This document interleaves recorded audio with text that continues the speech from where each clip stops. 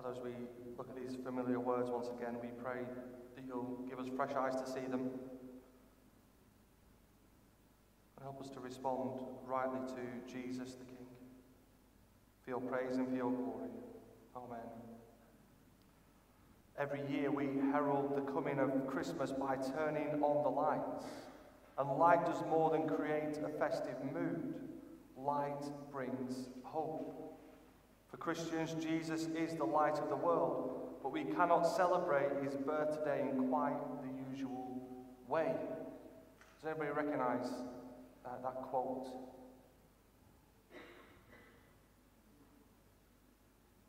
I did it in a different accent. No, not a different accent. A posher tone, maybe.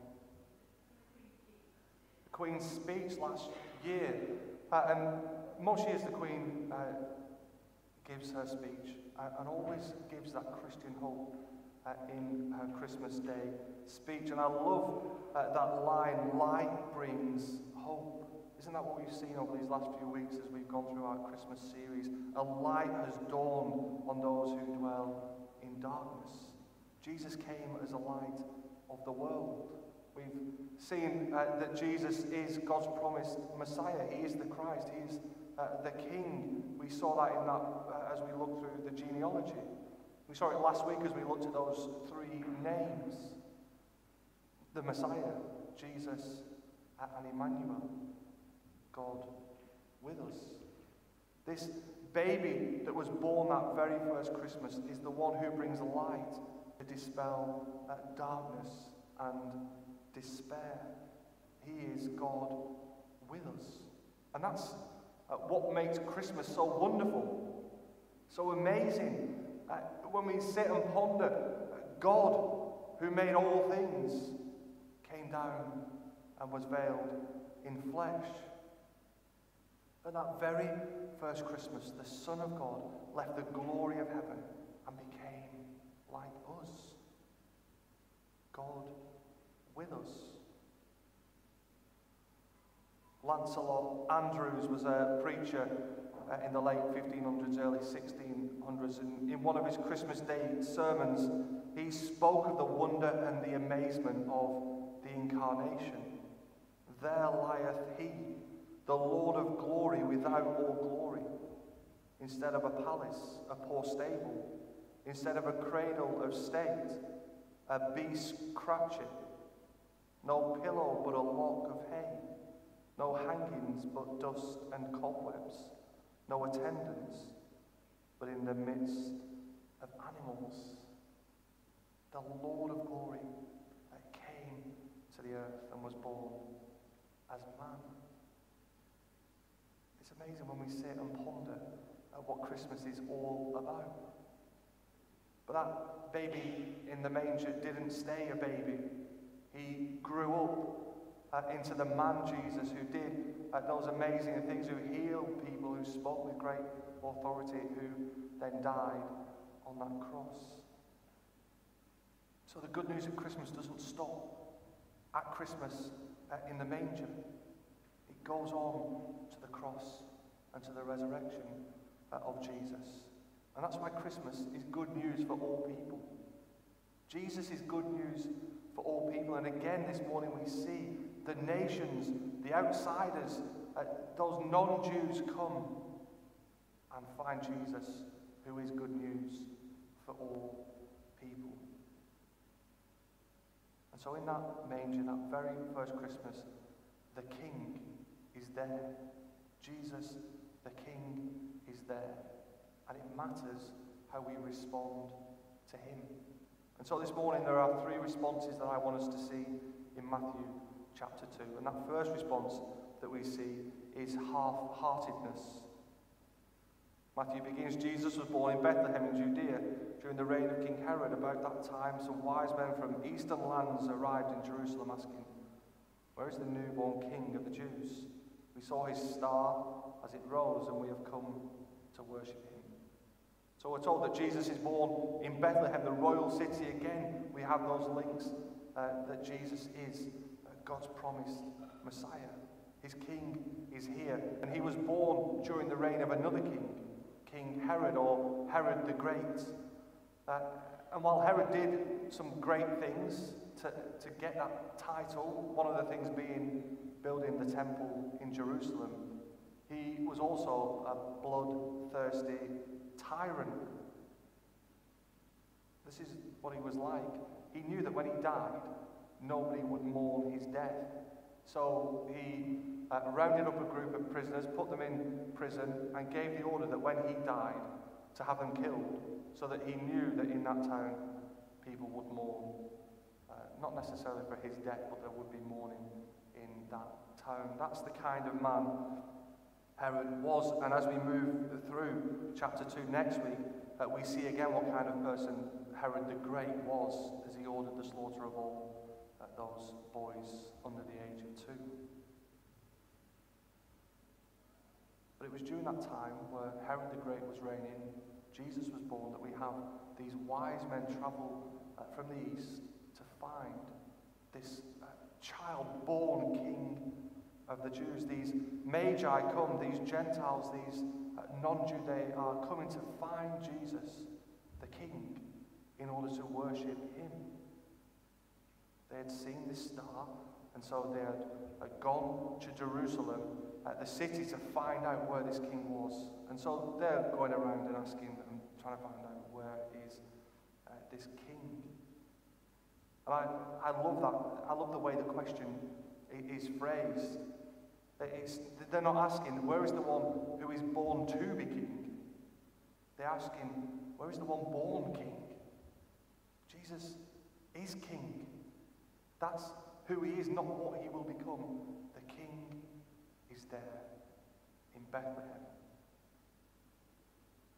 So news had spread as the Magi come round the city trying to find out, where is this child-born king of the Jews? And word had got back to Herod, who was disturbed. He was troubled by this, so he called in the scribes, the religious leaders, to ask them, the chief priests. And this was their reply. In Bethlehem in Judea, for this is what the prophet wrote, and you, O Bethlehem, in the land of Judah, are not least among the ruling cities of Judah. For a ruler will come from you, who will be the shepherd for my people Israel. And so they go back to the scriptures. They know the scriptures. They're the teachers of the law. They're the chief priests. Of course, they know what the scriptures say, and they give this prophecy from Micah. And this one who will come, this Messiah, this King of the Jew, will be a ruler and a shepherd. And so we know from other parts of Scripture, we know from Jesus himself, as he says, I am the good shepherd. And we think back to places like Psalm 23, that God is that good shepherd who cares and protects his people. But he is also king. He's the ruler. He has all authority over all things. And so Jesus is the shepherd king. And they know that. They know the Messiah will be the shepherd king. But what response do we get from the chief priests and the teachers of the law? Well, they give the answer, and that's it. I think that's so surprising from them. They know where the Messiah has been born. And there's rumors going all across the city that these wise men have come to find the one born King of the Jews, the Messiah. And what do? They give the answer and do nothing. You'd think, at the very least, they would go and check it out with the wise men. Let's go with them and see if it is true that God's Messiah that we've waited so long for is finally here. Yet, they do nothing, which is quite astonishing, isn't it? For the leaders, for the chief priests, for the teachers of the law to know where he's born. They hear the rumors, and they do nothing.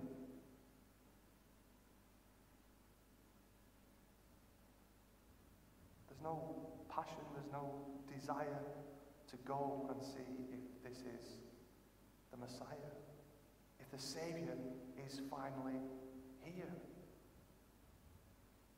It's like my kids when I say, come look at this, or look at this, And I'm really excited about it, whatever it is. And they come and they're like, whatever. Not bothered. There's just no urgency or excitement that the Messiah might be here. And they do nothing. And there are so many people like that in our world today. They know about Jesus. They know that he was born in Bethlehem, that his mother was Mary, that he grew up and did these wonderful things, that he taught in such a way that we've got it written down. It's lasted for all these years. They know that he probably died on a cross or maybe even rose from the dead. And that's it. They don't care enough to go any further than that. They're happy as they are. And that's what we get with the chief priests and the teachers of the law. They're happy. They're not really bothered if it's the Messiah or not. They're just happy to be and carry on doing what they do. And there are churches filled with people like that, who know all about Jesus, but it makes no difference to their lives. There's a second response that we see, and that is a response of hostility. And that mainly comes from Herod. He's threatened by Jesus. Herod was put in by the Romans. He wasn't a Jew himself. But he was there. But he wasn't the rightful ruler of the Jewish people. And so he was threatened that his throne will be taken away if this child that has been born really is the king. If he really is a descendant of David, then he is the rightful ruler. And so he speaks with the Magi, with the wise men, at verse 8, "Go to Bethlehem and search carefully for the child. And when you find him, come back and tell me, so that I can go and worship him too." Herod had no intention of going and worshipping Jesus. We can make a very good guess that if he found out where Jesus was, he would go and kill him. He'd get rid of him. He wasn't going to give up his throne without a fight. We read it further on. Herod was furious when he realized that the wise men had outwitted him. He sent soldiers to kill all the boys in and around Bethlehem who were 2 years old and under, based on the wise men's report of the star's first appearance. There's that hostility, threatened, and so that's the way he responds. And we read the Gospels and we see that hostility towards Jesus continue as we read those Gospels, and we can go throughout church history and see the hostility towards Christ and his church and his people. We can pick up those books and see the persecution the church has faced. And Jesus said that if the world hates you, keep in mind that it hated me first. At the beginning of Fox's Book of Martyrs, he says, "The history of the church may almost be said to be a history of the trials and sufferings of its members as experienced at the hands of wicked men." A response to Jesus and his people is hostility. And we're seeing that increasing hostility towards God's people in this country. We're seeing it more and more. We can look out into our world and see in other countries severe hostility and persecution towards God's people. We can even see it in our families, the hostility towards us because of our faith and our changed life in Jesus. That's the second response, hostility towards King Jesus. And then finally we get to this third response of honour. Verse 9, "The star they had seen in the east guided them to Bethlehem. It went ahead of them and stopped over the place where the child was. When they saw the star, they were filled with joy. They entered the house and saw the child with his mother Mary, and they bowed down and worshipped him. Then they opened their treasure chest and gave him gifts of gold, frankincense, and myrrh." The response of the Magi, the wise men, however many there were, when they found Jesus, they bowed down and they worshipped him. They honoured the King. They went seeking the King, and when they found him, they bowed down and worshipped King Jesus. What a response they gave to the King. They saw Jesus, they saw who he is, and they worshipped the King. They had travelled miles and miles and miles to find this King. We're not exactly sure where they came from, Babylon or other places, but let's say it's somewhere like that. 800 miles to travel. Let's say they travelled on camels or something like that. The journey was hard, it was dangerous, yet they went out seeking the King. And when they found him, after this long and dangerous journey, they bowed down and they worshipped him. Their hearts were set on finding the King. And they find him, they're filled with joy, and they worship the King.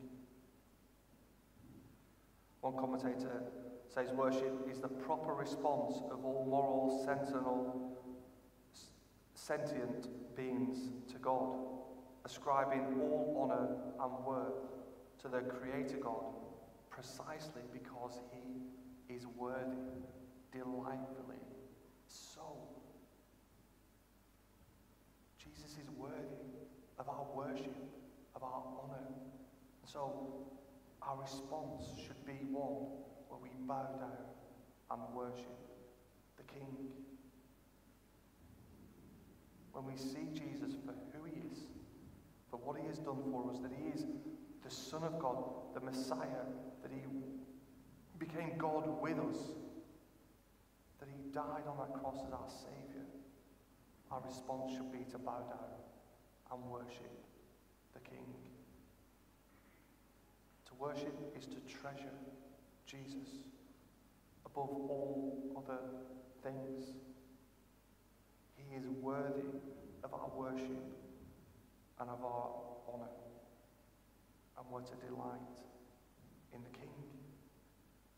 And the Magi showed that as they gave these gifts. They gave these gifts of gold, frankincense, and of myrrh. Gold maybe symbolising the kingship of Jesus. Myrrh, incense, frankincense, maybe symbolising God with us. And then we've got this myrrh that was used for those who had died, and maybe that's a symbol of his death. But they laid their treasures before Jesus because they treasured Jesus above all other things. They bowed down and they worshipped him. When we see Jesus for who he is, when we treasure him above all other things, we can say with the Apostle Paul, I count everything as loss because of the surpassing worth of knowing Christ Jesus, my Lord. So this Christmas, as we remember and read these stories once again, let's not forget who Jesus is, that he is King, and let's respond to him rightly as King as we bow down and worship him and treasure him above all other things. The Gospel of Matthew begins with the nations coming to Jesus, and the Gospel of Matthew ends with Jesus saying, go to the nations and make disciples. And so let's be ready this Christmas to go and make disciples, to share the good news of Jesus, and pray that people will bow down and worship him just as the Magi did back then. Let's pray.